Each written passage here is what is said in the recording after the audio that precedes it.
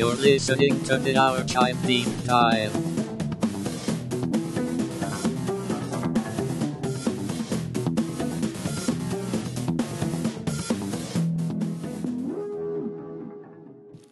This is the first episode of the Hourchive Deep Dive. Deep dish. This dive. is a spin-off show from the much-loved original, The Hourchive, right? It's exactly right. And this came about because... we found this portal what? in the Hourchive. We did? Yeah. You remember that? Yeah, we did. Yeah. Is it in the river? Yeah, it's at the bottom of the river. See, that's where Oh, we're yeah, going. we deep dive into It's the a river, deep dive into the river. Archive River. Yeah. And so the idea here is we pick one topic and we go deep on it. Okay? Multi-episode. Like, Yeah. not just a two-parter, but Right. like Who an knows? open-ended Yeah. series of episodes. Indefinite. But it does have a stopping point. That's right. It's not So in gonna case you're go not liking on. this particular theme, just stay tuned. There'll be Yeah. more. Yeah. Come back in 40 or 60 episodes and maybe you'll whatever whatever we're doing then. And to be perfectly honest, this first topic is a ripoff of another podcast that I really love, possibly my favorite podcast of all time, which is The You Hourchive. Talking U2 to Me. Why are you doing this to me? I'm trying to do this. Yeah. You're doing a great job. And this is the second time that you've distracted me with unnecessary things. I'll stop. As soon as you type this in, I'll stop. Okay, so this first The topic, inspiration for this is- really came from You Talking U2 to Me with Scott Aukerman and Adam Scott, where they went album by album, talked about U2's catalog. I'm not a fan of U2, but the podcast was incredible. And I always thought it'd be fun to do that with another artist. same that I format, like. different. Yeah. You didn't just want to talk about U2. No, I didn't. Although that might be entertaining, given that, like, I don't really like U2 either. So maybe if we just talked about it. I think they're fine. Yeah. Okay. That about covers it. Right. So this we're choosing as an artist to cover for the first deep dive, the band Blink 182. Right up there with U2 in terms of musical influence and general acclaim and general listener dislike. esteem. Yeah. No. And so season 1 of the Hourchive Deep Dive we're calling Give Me Start over. One. Try it again. Give Me 182 Good Reasons. That's right. Say it again. Just do it. Give just for me fun. 182 Good Reasons. Yeah. There you go. There you go. All right. Reason number 1. Yeah. Go. Well, reason number 1 is these first few releases we're going to talk about in this episode. So the main... Oh, yeah. Should we talk about the format of this too? Yeah, it's fairly straightforward. I think, like I said in that YouTube podcast, they just sort of went album by album. So that's essentially what we're going to do here is use the main album releases as sort of tent poles. The anchors. Yeah, for each Away. episode, and then any like EPs or demos or singles that may have come out around that time, or special notable events in the Blink 182 history. We'll discuss them on that Storied. episode. Oh, Storied long and history. Yeah. look. No one is. You're good. I'm not. I have no illusions that anyone is going to listen to this. I'm sure there'll be... Even fewer people. what are Blink-182 fans called? Are they like Blink heads or like... I don't know if they have a name. Fans. Yeah, Okay. fans. I just didn't know if there was a... Yeah, I don't think they have. They don't have a legion. Or I'm They, sure- they not might like tune a in. KISS army of Blink-182 Right. fans. I'm Yeah. sure if fans of Blink 182 listen to this, they would not like it. Oh. I think you're probably right. So our target audience is nobody. Yeah, I think our target is People audience who is the three don't of us. like Blink-182, but who are interested enough in Blink-182 to listen to us talk Yeah. about Blink-182. And we're some people that you never heard of or know about. Yeah, total unqualified strangers. Yeah. talking about mostly- Blink-182. Some more unqualified than others. Yeah. True. And most of our information will be anecdotal or from memory. Yeah. and Flat out wrong. inaccurate. Or Right. So flat out much wrong. like Yeah. the Hourchive itself. So this episode, the main album that we're going to talk about, or at least what it's built around, is their first official release, Cheshire Cat. Released in 1994. 94 or 95? 94, I believe. I Most of think that you demo might be stuff you had me listen to was 94. 95. It might be. Let me look. Because know I about literally just looked at, February of 95 Oh, okay. is when Cheshire Cat comes out. But there's a lot of stuff that comes out before it, and obviously also the band forms before that. Yeah. So I think around 93, I actually did some reading about this. And I have done reading in the past Right. So it's more of a refresher. as a fan. A I've done refresher. reading. No, I'm just saying in the past I've Right. done reading as a fan. That's well, you should. So they, the band was formed, I think, in like 92 or 93. Yeah. And the band is made up of Tom DeLonge, who plays guitar, sings, Mark Hoppus plays bass and sings, and Scott Rayner, who's the drummer. It's the original formation. What I like is that there's actually some dispute about how those three Yeah, got together. yeah. That, like, according to one story, it was Mark reaching out to, or Tom and Mark deciding, okay, we should start a band. Mark says, I can't because I got this girlfriend. Right. But then later on, he's like, no, you know what? Actually, forget the girlfriend. Let's do the band. And then Tom's like, oh, okay, I know this guy Scott that can play drums. Right. But if you listen to Scott, he'll say that, no, actually, Tom and I had this band, and we said, hey, Mark, do you want to be in this band? Right. And It's an important pattern to establish that facts are very questionable. They're up in alternate the air. satellites, yes. Way up in the air. Our alternative facts permeate the Right. history of Blink-182 And I found out and today the personalities involved. they actually were called Blink. That's right. That was it. Yeah, they formed as Blink. As Blink. And they And- operated as Blink for Yeah. many years. Many, but The you'll see this trend continue of Yes. different versions of stories. The version I read of their formation, at least the one you can find on Wikipedia, is Tom got kicked out of high school yes. for showing up drunk to a football game or a basketball game. This is a story that is documented or referenced directly in a Blink song. Right. We won't We'll get to that later. on this episode. We will get to it though. So he went to another school for a little bit, and I think that's where he met Scott. Okay. Was at this other school, and also heard about a battle of the bands there or something like that. He wanted to play in a punk band, and his friend Carrie Key's sister. Or no, sorry, Carrie Key's girlfriend was Ann Hoppus, Which Mark's is Mark's sister. So Ann was like, "Hey, this guy Tom wants to form a band," and she knew that Mark was into the same kind of music. And Mark arrives on the scene from elsewhere. Like he was living Right, he was living somewhere else with his mom or something, Yeah. and now he's moved in somewhere else. Or presumably in the San Diego area. Yeah, they relocate to San Diego, the greater San Diego Right. area, and that's how all of this comes together. Yeah, and one of the stories I think they tell a lot is that early on, so Mark and Tom really hit it off, and they allegedly play music for hours in Tom's On their first garage meeting. or something. Yeah. And then on another time that they're hanging out, Mark attempts to impress Tom.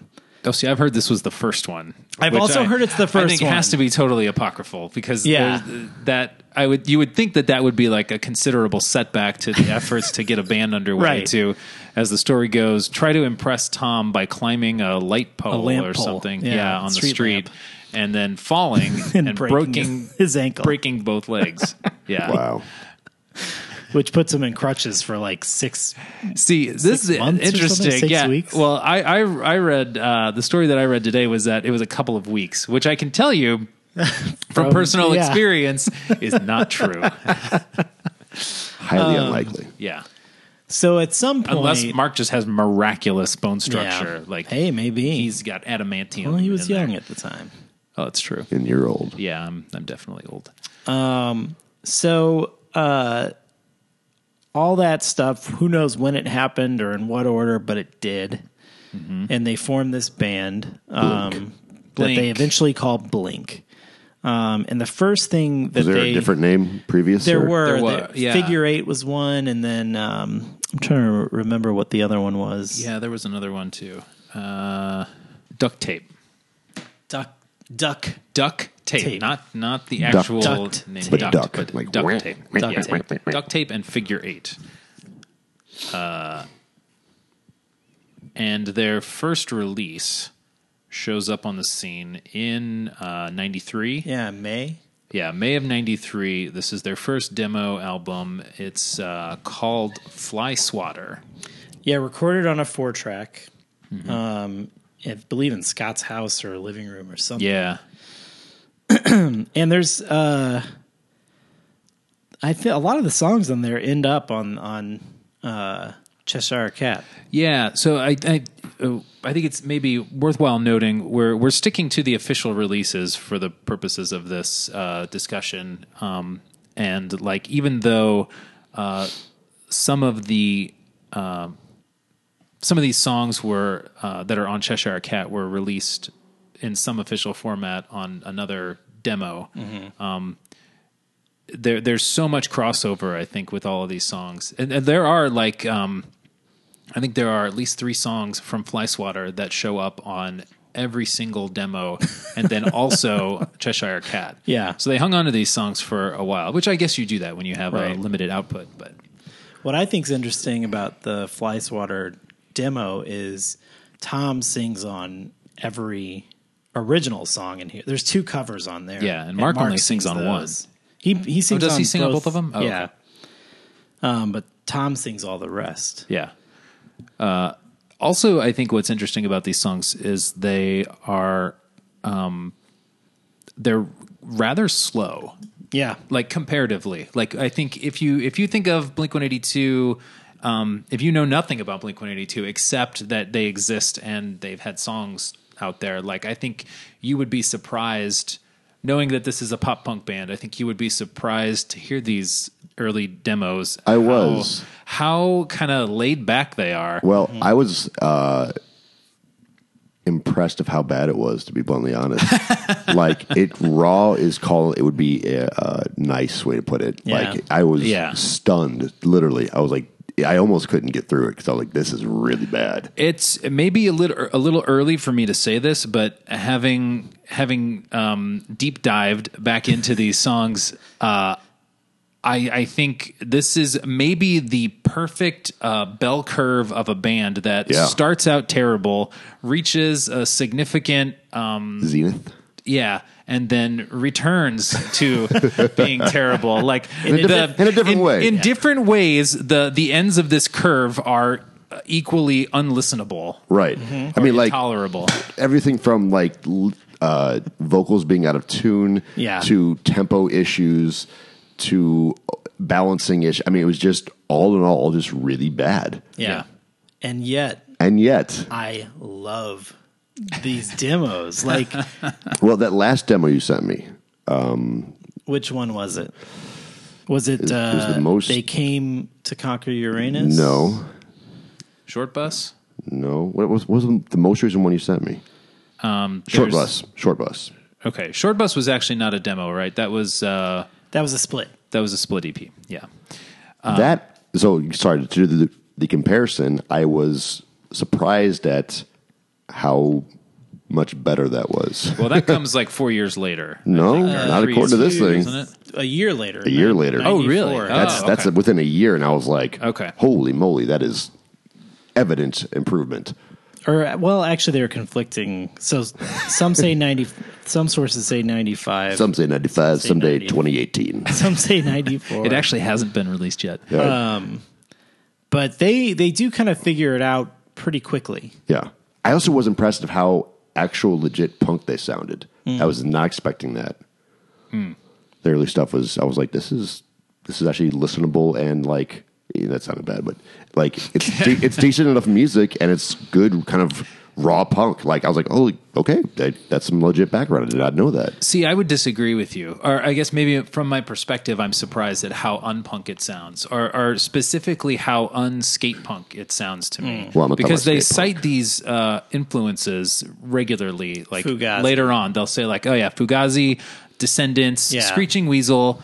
Really? NoFX. They do a cover of a NoFX song on the on that Fly Swatter demo, and their early songs to me, except for Sometimes, almost all of their early songs. Sometimes the first is a song.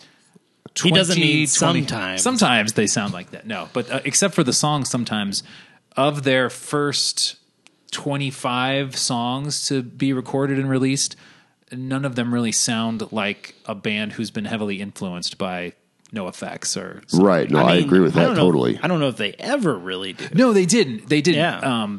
But I find it striking that somebody who would say like, "Oh, this band was a big influence on me," like they have made a departure from that sound immediately from the get-go. They've never, and even like the songs that they do reference. So in the Fly Swatter and on Buddha, there's a cover of a Screeching Weasel song, and they're both like rather serious versions of those two bands. Yeah. There's a fairly straightforward, serious NoFX song and a fairly straightforward and topical, serious Screeching Weasel song. And these are two bands who were, like Blink-182, known for doing farcical, songs. Right. So I think it's interesting that they, in their choice of directly invoking those bands, they are not referencing the type of music that they would themselves become identified. Well, Descendants is that way too. I mean, they're. Oh yeah, true, yeah. Well, what I think is kind of amazing about that is those covers stick out like sore thumbs. Yeah, like you immediately know this is not an original song because it sounds nothing like that. Right. Yeah, and I think what I find interesting about them citing those influences and then the music they actually make is that I feel they're influenced more by the culture and the spirit of those bands and not the sound. Because we're like, hey, you know what? We're in a punk band. We should need to do some punk covers. Let's do these punk covers because we're in this punk band. Well, let's fill up this little demo tape. Right. Demo tape. Yeah. I think what's to their testament, I know what you're trying to say. To their credit, a testament to their to them as a band, yes, is that they did have their own sound. They eventually there is and it's clear in the fact that there are many bands that end up aping Blink's sound when they get big, and for better or worse, sort of kicks off a whole, movement of bands that try to capture that kind of sound that they had. Not that what they're doing was wholly original or never heard before. Right. But they certainly popularized what they were doing. And especially that early stuff, Cheshire Cat and Dude Ranch, there is like a real Blinkness to them. Yeah. That was, I think, singular to them. Yeah, I think that tracks. I think you see that they are well defined from the very beginning. Yeah. Really early on. Yeah. Those and it's interesting, Adam, you said how surprising it was to hear what these songs sounded like. Yeah. It certainly changes. Enema of the State comes around and their sound is pretty different. Yeah. But that sort of early sound from Fly Swatter through to Dude Ranch is pretty consistent. Yeah.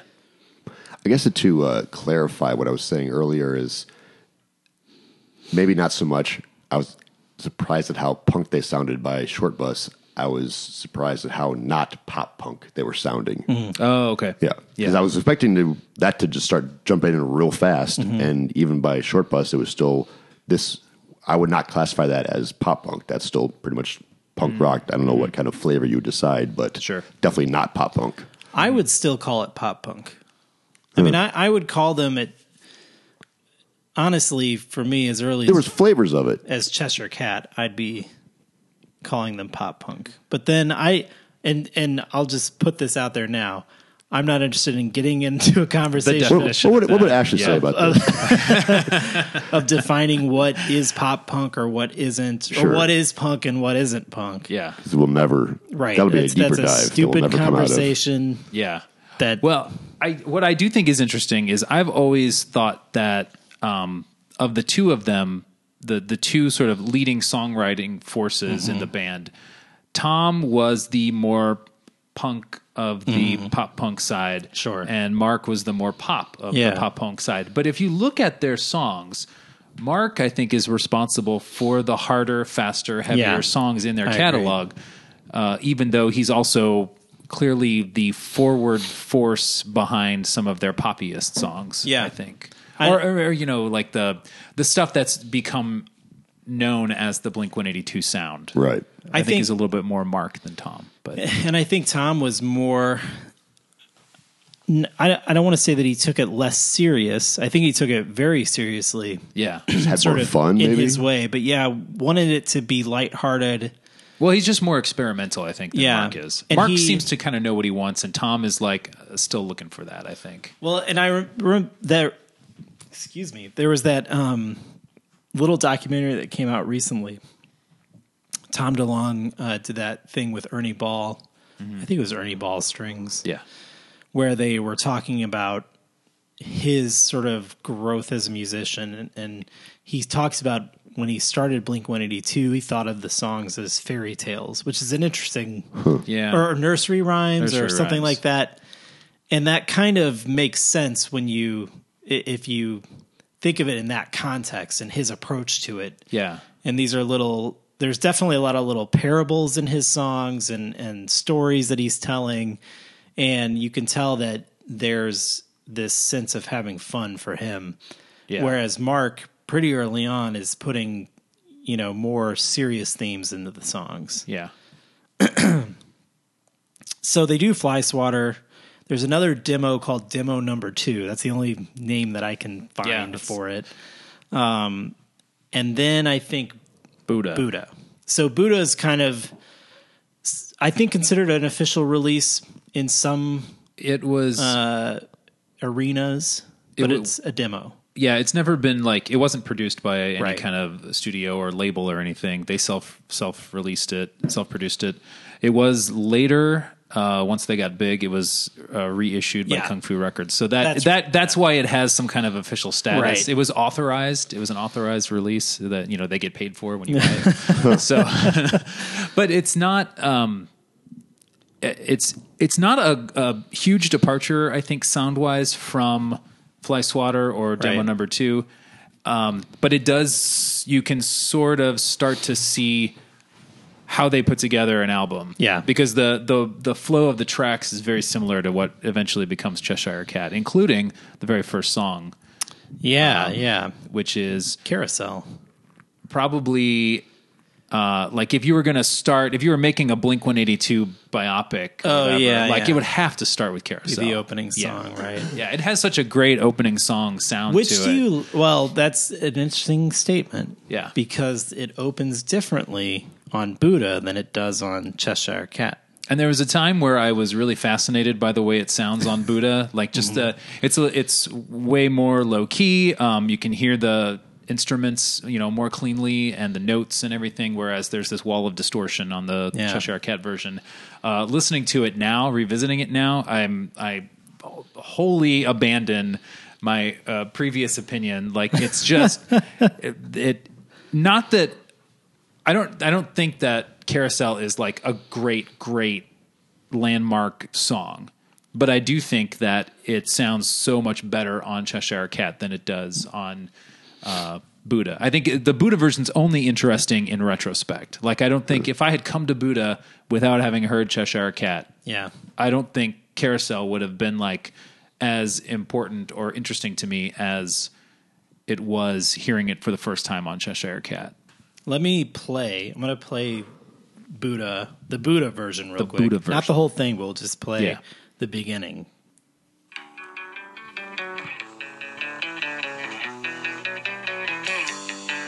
So this is how it starts on Buddha.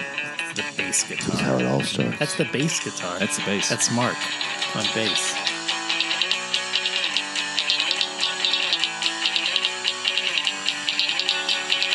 Here's the one part of this that I do like is coming up right here. That right there. Like you hear the pedal kick in before he actually starts playing any notes, which I think is a really cool mistake. Yeah. Yeah. Okay, that's the Buddha version. Let me pull up the Cheshire Cat version. Do a little search here on my streaming choice.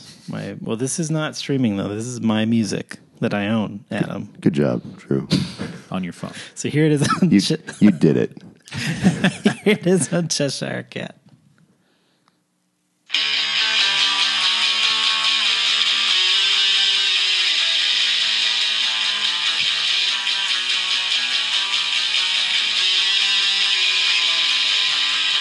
So, an extended introduction.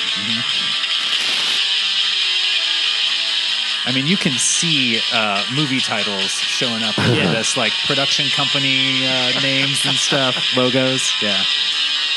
And now this is where it starts in Buddha, basically. Right. Got that sustained note going through it.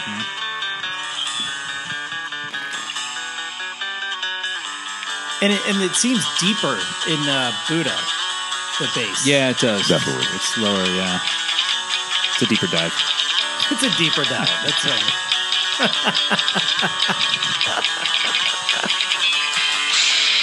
Oh, I love that. Yeah. All right. Carousel, they still play live. Mm-hmm. That's one of the only old songs that they almost feel obligated. You mean currently they'll still play it live? Yeah. Okay. And it's the only one. It's one of 2, maybe 3 songs from Cheshire Cat or earlier that I've ever heard live ever. Even when they were like just coming out with Dude Ranch, they had already moved on from those songs and were so heavily focused on current and future stuff. I think I've heard a portion of Eminem's live. I've heard Eminem's and I've heard Wasting Time. I've heard Wasting Time live. I've never seen. There's a good chance I actually have seen them live at like a Warped Tour and didn't realize or it. They did attend Point Mini Fest. Or a Point Fest. I'm probably not the Point Fest I would ever go to. They were at the first Warped Tour, I think. Were they? 97? Yeah. So I probably did see them then and just didn't realize it. Why don't we do a little track by track here? All right. On Cheshire Cat. So I thought you'd just say on Fly Swatter. I was like, do we have to do that? A lot of songs cross over, as we said, throughout these demos, and especially Buddha. There's a ton of songs that are on Buddha that also half of the songs here. on Buddha are also on Cheshire Cat. The next track on Cheshire Cat is Eminem's. Should we hear a little bit of that? Bit of that. Everyone loves M&M's. the candy.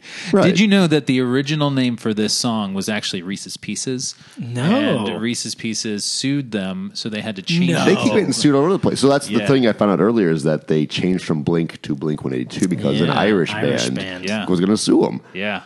Just stop, guys. showed them. Just stop picking names that everyone else is using. Do you think that Irish band then changed their name to Blink-181? Yeah. By the way, that Reese's thing was made up, just so... What? Oh, you jerk. Okay, here's M&M's real quick, just a little bit. And there is a music video for this. Yeah, this was their first single, I think. I feel like this riff is like classic Blink-182. Yeah. Like Tom just playing way too fast. Really fast, yeah. And doing something in studio he cannot reproduce that. But also has Mark, his lyrics are all about, you know, wanting to be with a girl and having this dream experience with her and stuff like that. Like, this is a very Blinky song. They sing about wanting to be with a girl a lot. Yeah, yeah. And it always like not working out quite right. Or yeah. Yeah, and that sound, the kind of like noodly, loud, distorted sound, like that. See, you know, I don't hear a lot of that on those early demos. It's really not until Cheshire Cat that it starts to come out. Yeah. And then, like, it aggressively dominates Dude Ranch. Yeah. And I think you hear, we'll get to that later, but, like, I love listening to this now and hearing the onset of that because it is so, it's kind of fleeting. Yeah, like it is. It seems like... there's some of it in actually that it's kind of sticks around in Enema of the State a little bit, but there's definitely a shift there. You know, it's not as prominent. Songs like Dumpweed employ it really in sort of in one moment in that song. What's My Age Again's like hook is very noodly or whatever. Yeah, and then Dysentery Gary, I feel like might pull some of that out. Wendy Clear a little bit. Yeah.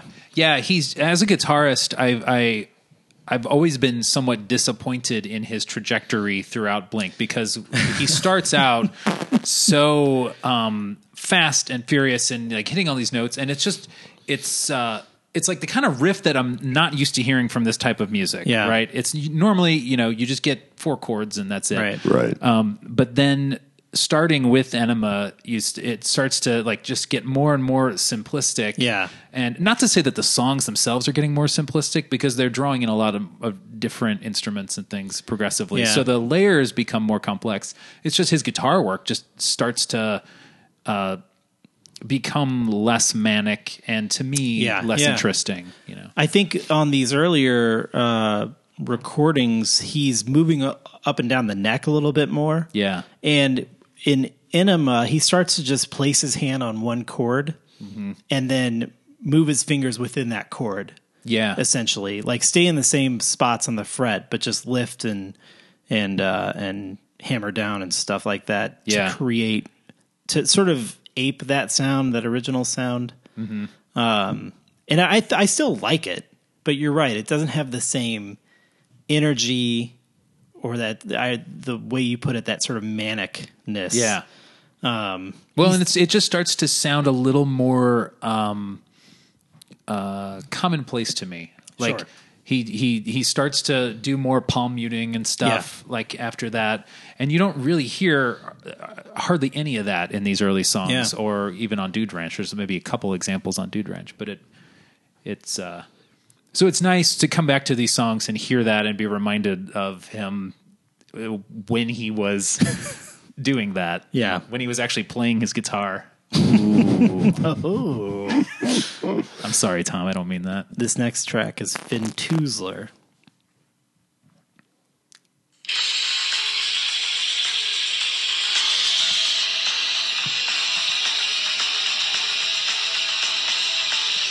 This is a pretty familiar chord progression, I think, especially on this album. This sort of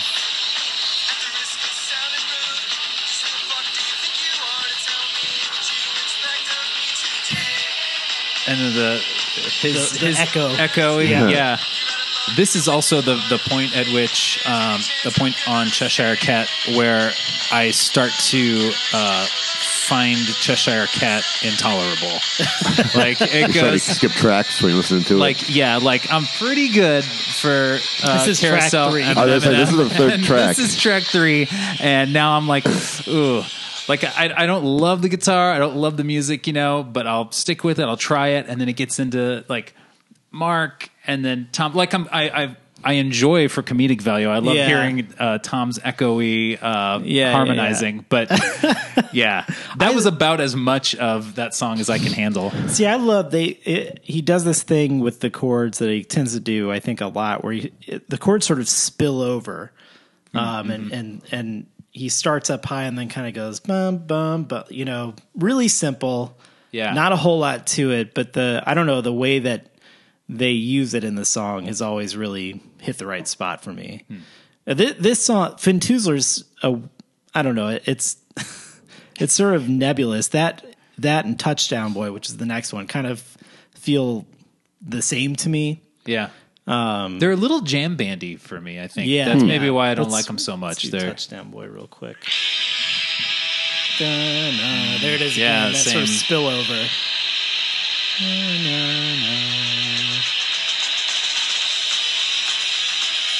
But I love it. I don't get bored with it. No. Or at least dislike it in the way that you do here. I do. Oh, this one's definitely more approachable than Finn Toozler. This is, I think, one of Tom's nursery rhymes. Oh, yeah. There's that. There you go. Oh, man. Noodle on, Tom. Noodle on. And I love these extended intros before any vocals come in. Yeah. Where they're just playing. I'm not even going to let the vocals happen. Cut it off. Oh, first this, though. This is good. I mean, that's great. Yeah. It's good stuff. That's great. Well, and it sets them apart further, Yeah. from the typical pop punk Yeah, song structure. absolutely. Okay, the next song, Strings, I did not like when I first started listening to this album, and I came to Blink. I came to Blink at Enema of the State. I bought Dude Ranch when it came out, but didn't really. And I've talked about this in our jump into Blink-182 episode of the yeah. archive, but didn't really fall in love with the band until Enema, and then went back and listened to everything. And this song took me a while, but eventually I think it became one of my favorites on this album, Strings. And this one sounds pretty different on Buddha too, I think. Yeah. That's some good drumming by That is. That's one of Scott's finest moments on drums.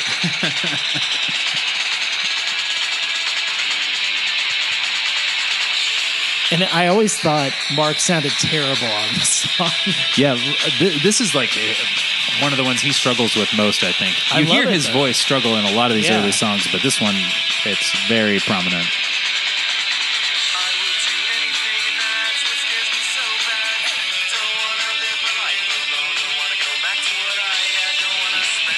I love Tom's guitar there, and I want to believe that he was like recognizing that, okay, this is too much Mark vocals. We need to bring up that riff a little bit louder. Yeah.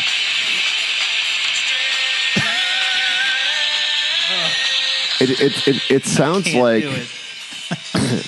every one of our friends' bands in high school. Yeah, exactly. You are absolutely right. It is such an amateurish song. Yeah. Like it's one of their chorus, oldest ones. Right, it's on the first. It's on Fly Swatter. Is it on Fly Swatter? Or maybe not. No, I'm thinking of Time. I think. Maybe. Yeah, Time's on Fly Swatter. Yeah. This song is like strings. The word strings is the chorus. And he just goes, strings, strings. And like, you know that they were like, this is a great idea for us. Like, right. You know, I don't want to get tied down, and it's strings, you know, and but I love it for that reason too. And like a lot of the reason I love this early stuff is kind of how rough and how amateurish it is, you know. Yeah. Because you can still hear like the talent in there. You know, there's definitely something there. Yeah. But they just haven't found it. This is raw. Yeah. Yeah. Well, and they don't have the help of a producer or anything really. Yeah. I mean, I think they had a producer on this album, but like it's not somebody who really knew producer. what to do with their sound. Yeah. This one, And it was somebody saying, I don't know, guys. Yeah, this is, they had somebody at the board. Right. You know, there was somebody moving knobs and dials, but yeah. So the next one is Peggy Sue. I love this song. This is one of my favorites on here. I love that beginning. Like the drum. In the... Yeah.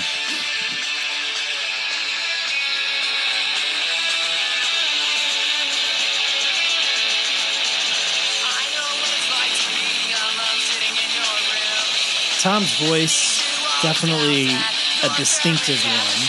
Yeah. And again, like, he heralds a whole movement of singing like this. That kind of very nasally. For pop punk bands, yeah. Yeah. I love that melody there, where he kind of goes up.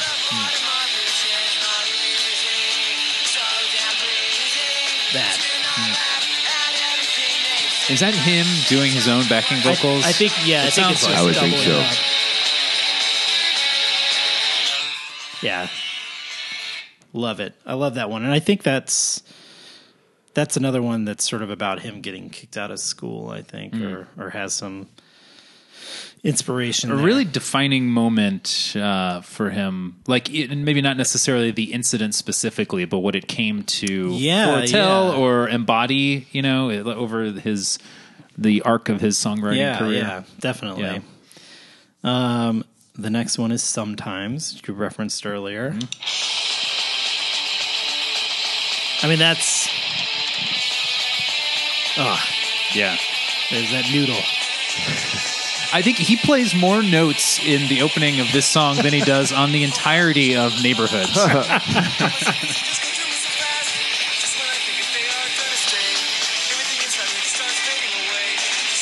This song is 1 minute and 8 seconds long. Cut it off at 1:07. All right. Pause. I think that one still holds up really well. Yeah. That one, that one often just sort of passes me by as I'm listening to this album. Sometimes it does. Sometimes. Oftentimes, though. Sorry, I couldn't help it.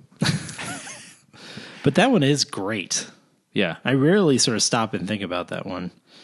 Okay, this is a classic Blink song in terms of the type of things they like to do when they make music. It's called Does My Breath Smell? Who makes up all the rules about those girls I want? Who tells them all to laugh? Who tells them all to talk about me? And I'm not sure what my purpose is for being And I love here. when the singing comes in here, the backing. Why do they always kick me in the groin when I come near? And I'm not complaining, it just hurts after a bit.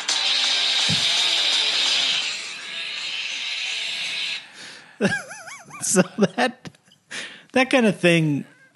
It's funny. I feel like if I was like 15, I've been like, that was awesome. Man, yeah. Yeah. Well, and Being 37, I'm like, if you're in on the joke, right? If you're Yeah. you're on board for the joke, then it's great. Right. Yeah. When you can kind of just sit there, listen and laugh or whatever. Yeah.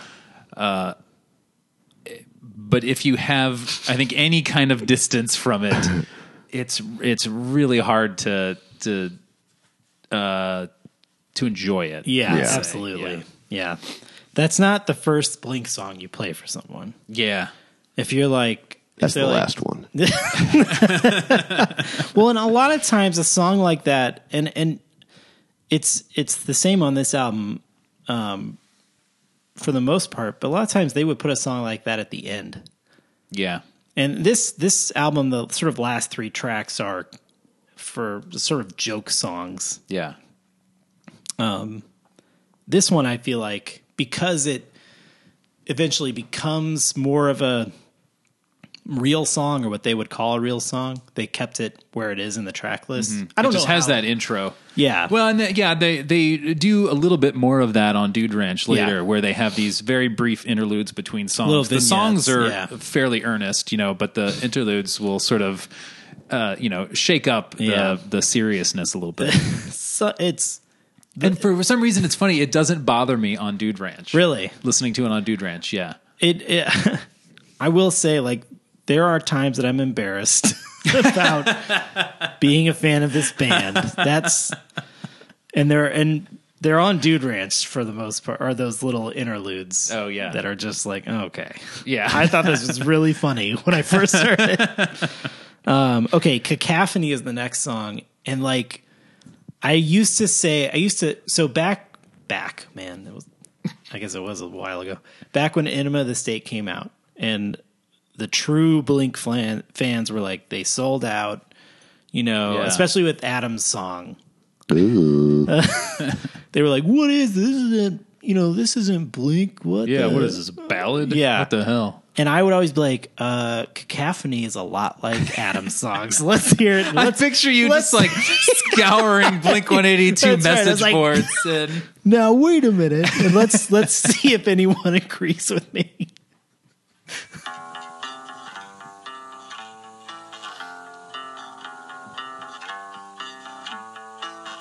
I mean, similar tempo. Yeah.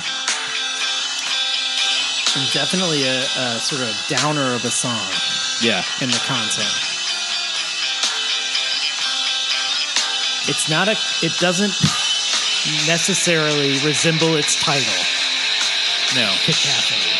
As much as the other songs do.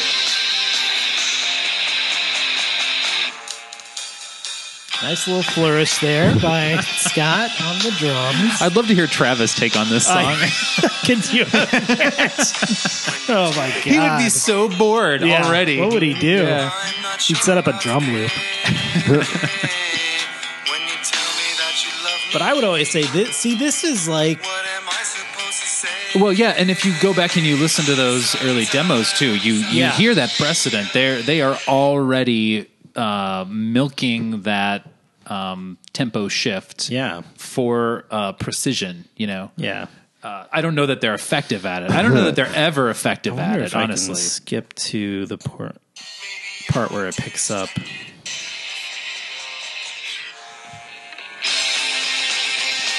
See, it really picks up there.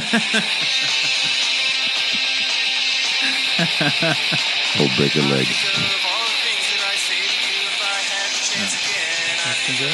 Things that I scream. I think this is a nice little bit of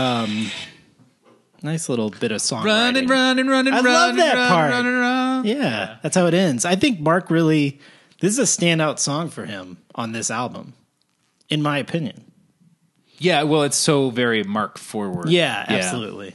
Yeah, whereas the Tom songs that are, pronounced Tom songs, with the exception of maybe Peggy Sue, all feel far less serious. Yeah. Or maybe orchestrated.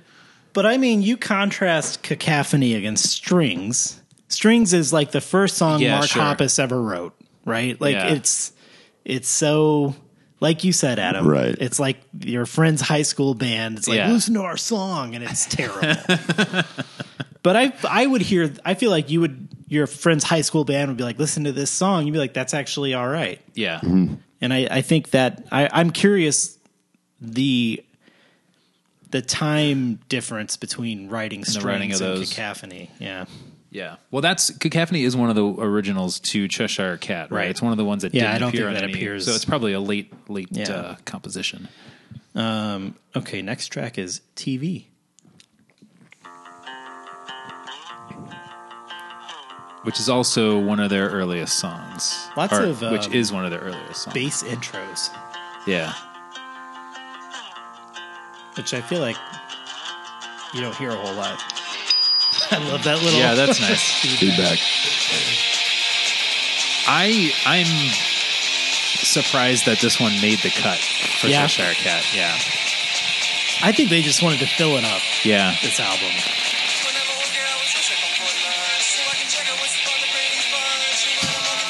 I feel like this is Mark trying to write a Tom song. Oh, maybe, yeah.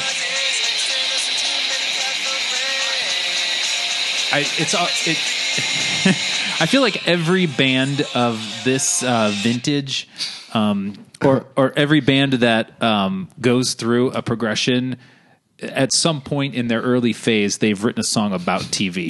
Yeah. Or a TV show. Like it's a rite of marriage to passage. it, yeah. The problem I have with it is that they pass through that passage on their very first demo. Like, it's on Fly Swatter. They got it out of the way. Yeah. And then it continues to keep popping up and not getting any better. It sounds basically exactly the same. But you here. mean the song itself? The song, yeah, as it did on any of those Oh man, demos. I mean the stuff on Fly Swatter. I was wondering, like, did they even re-record some of these to go on? Because it's so close to Yeah. the original versions. Yeah, They they had don't to really have. interpret Yeah. them any I different. mean, they really had to have because again, even just skill level aside, the recording quality is so poor. I mean, there's no way that was from a 4-track. I love that No. you had to listen to Fly Swatter. that was rough, man. That's so great. That was rough. Don't ever Okay, question Adam's dedication to the archive. this is Toast and Bananas. My pants are off, right? I like that one caught you by surprise. It did. I forgot. Listen to this. They're like, Tom, the opening of this is going to rely on your vocals. Yeah. And like seriously, I'm hearing this and I'm like flat, flat, flat, flat. It's like painful. I'm like, dude, who was supposed to be listening to that? And just be like, No one. hey man, you kind of were off of that. Let's just do it. Take it one more time and just pick up a little bit. Nope, No time.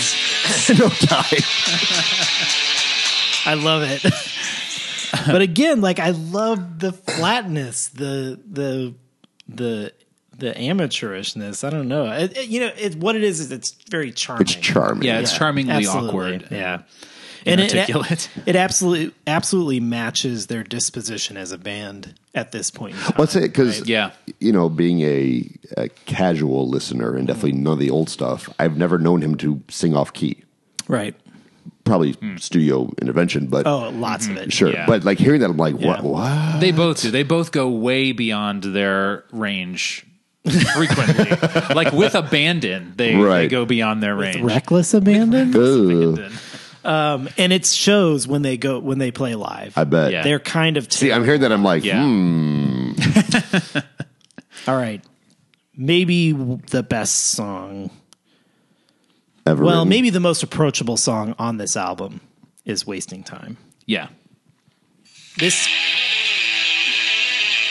This is the, a single. The only song that I can listen to now and be like, okay, yeah, it sounds rough, but this is a real song. This, This yeah, is- absolutely. yeah. This is a real song. Is this a real song, Adam? I'd say so. Well, and it has like a stage ready break there. That the way that the riff goes up and then cuts out. Yeah. It's like it's perfect for the two of them to be like jumping in Oh, unison, Exactly. yes. And then they hit landing the on chord. stage. Yeah. Yeah. Listen how long this intro is. Yeah. Yeah, and this is the single. Yeah. And this is exactly the song that I needed Oh yeah. at this point in my life. Yeah. Dreaming about a girl. What year was this? 94? 5. 95. 5. Great stuff. Okay. Romeo and Rebecca is the next track. We're almost through this.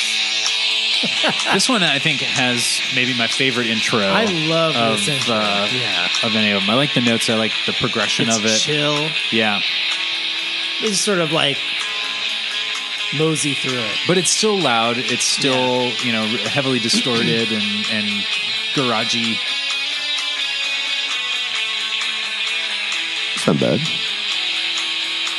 I think We're gonna get when I first listened to this album, this was one of those songs that I like immediately kind of like landed on. Yeah, I was like, okay, Sparked this one, something. there's something here. I like it. Now, once you get beyond that intro, it's almost unlistenable.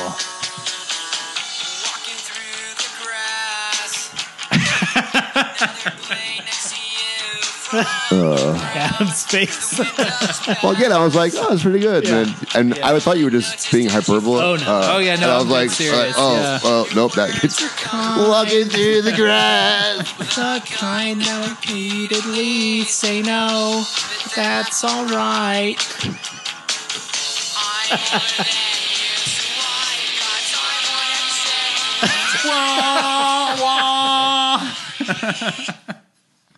It's so incredible. Okay. And that's like the last real song, isn't it? That's the last real song. Yeah. So at this point, in most of my time listening to this album, You're done. That's it. So am I. Out of here. I am almost. I mean, Almost you're lucky if I've made it this far, Yeah. right? I've probably listened to 4 Well, no, you went to songs, track 1 and 2, and then you just cut to the end. Apparently, That's true. Yeah. I dropped in it sometimes. I came back for wasting time, and maybe I hung around for Romeo and Rebecca. At and this- then I'm out. At this point in my life, it's hard to stick around for this song, Benoit Balls.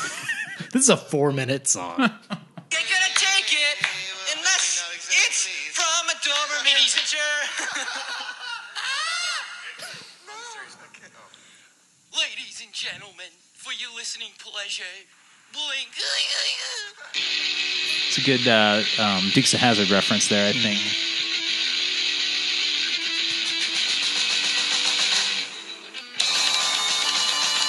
I mean, musically, if we're just talking about the music here, not the vocals, I like this song. Well, it sounds it's closer to Dude Ranch Yeah. than a Yeah, lot of these songs definitely. are. Yeah. But it's a bad song. Then we have Just About Done. Aptly titled, because this is the second to last Penultimate track, song. yeah. I do actually kind of still like Adam this is dying song. over here. He's dying. I'm just so confused.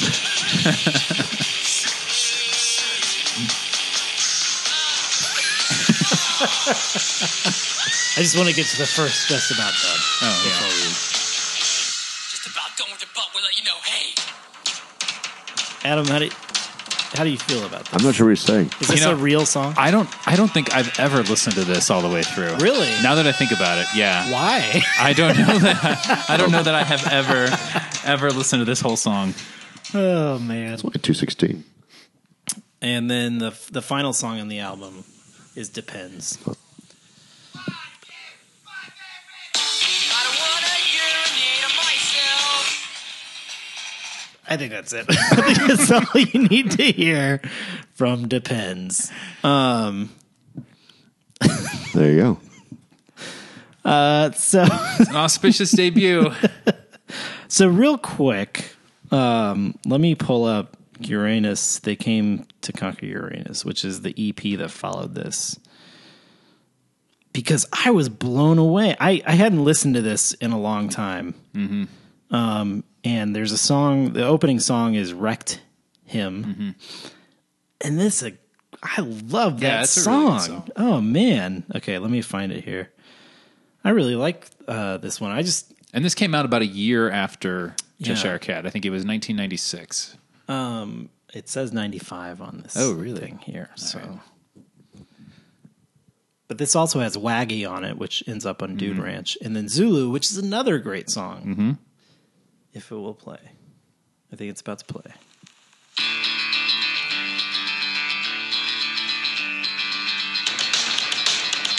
I like those drums. Yeah. It's really deep. Oh, what a great riff. Yeah. This could easily be on Dude Ranch. Yeah.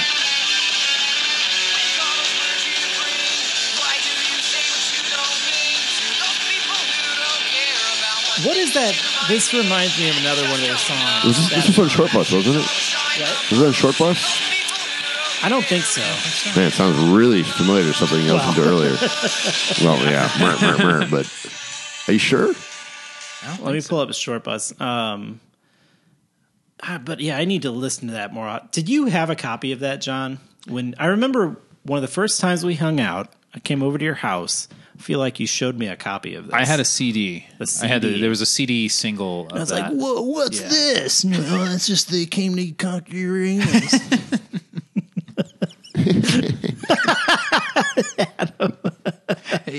Let me pull up the short bus EP. It's somewhere on YouTube. There it is. Just find the track list. You can just. Yeah, I that's think what I'm it's looking in for there. now. Oh, that's an ad. Sorry. Sorry. No, God. just Does My Breath Smell and Wasting Time Yeah. were the only ones on short All books. right. Yeah. You want to hear Does My Breath Smell again? No, not particularly. You can do it if you want to. I don't care. Does he do the little thing at the beginning on this I think version? so. It was interesting reading the little pop-up video facts and see that's what I thought it was the same one because it did the record thing again. I really got to hand it to, what's his name here? Beer Bong 1988. Because he put these EPs and demos up there, and he puts these little facts that are really fascinating, if they're true. That I still regularly go back and listen to Cheshire Cat. I don't. Not that I'm opposed to it. You know, like it just doesn't. It never occurs to me really. And I was really excited when the impetus for this emerged, and we were like, okay, we're going to do this, and we're going to go back and really focus in on these old songs. And I was really excited to do that. I was like, oh, I haven't listened to Cheshire Cat in forever.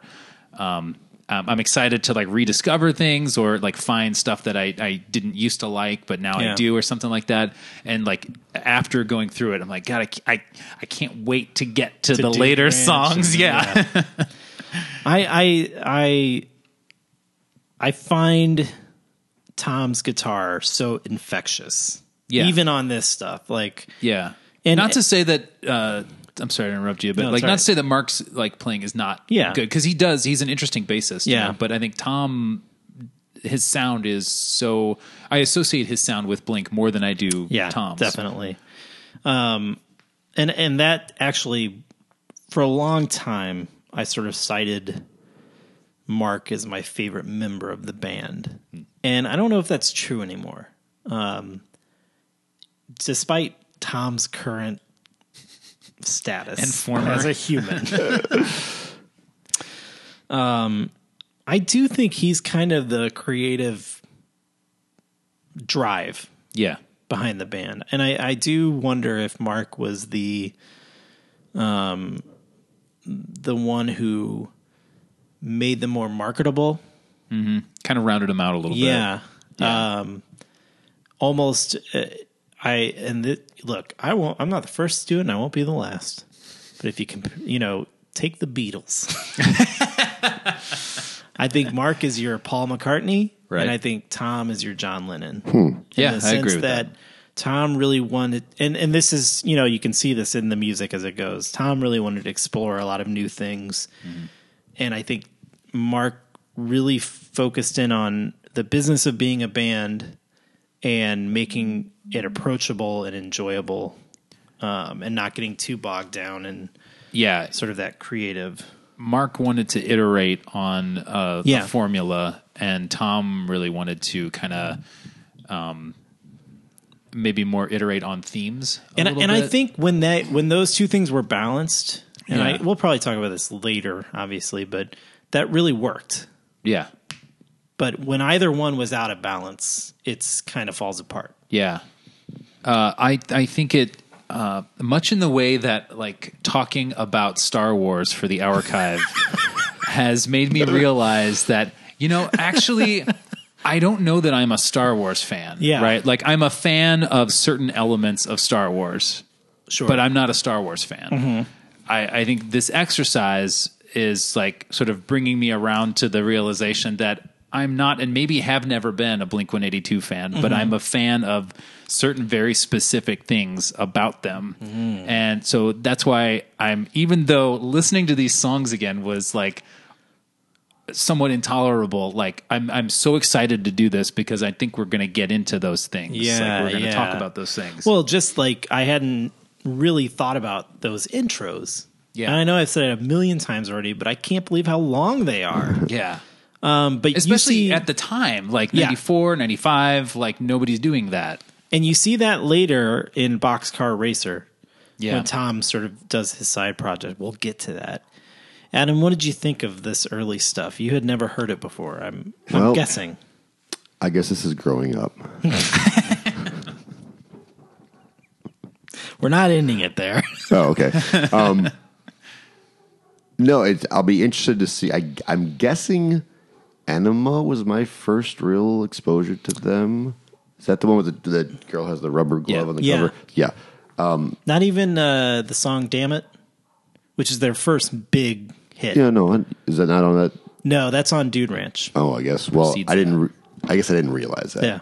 So, give me like a 30-second. So we got Enema, Dude Ranch.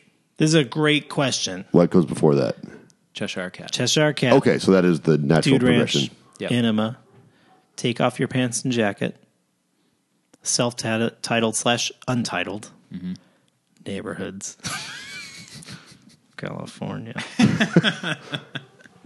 that it? Thus far. Yeah. Well, and then far. there's And some then some live EPs in stuff between and there, EPs. Sure. Yeah, I wanted the main. Side projects. And of course the drama of the band. We'll get to that. That's right. We are A lot going of fun. to encounter that. We'll dive deep into the drama. Okay. Well, we'll call it for this episode. And next episode, we're going to talk about Dude Ranch and maybe a few other things that happened around that time. Yeah. Fallout. I don't know how we sign off of this thing. Let's dive Let's come up deeper. for air. Let's come up for air. That's even better. Let's come up for air.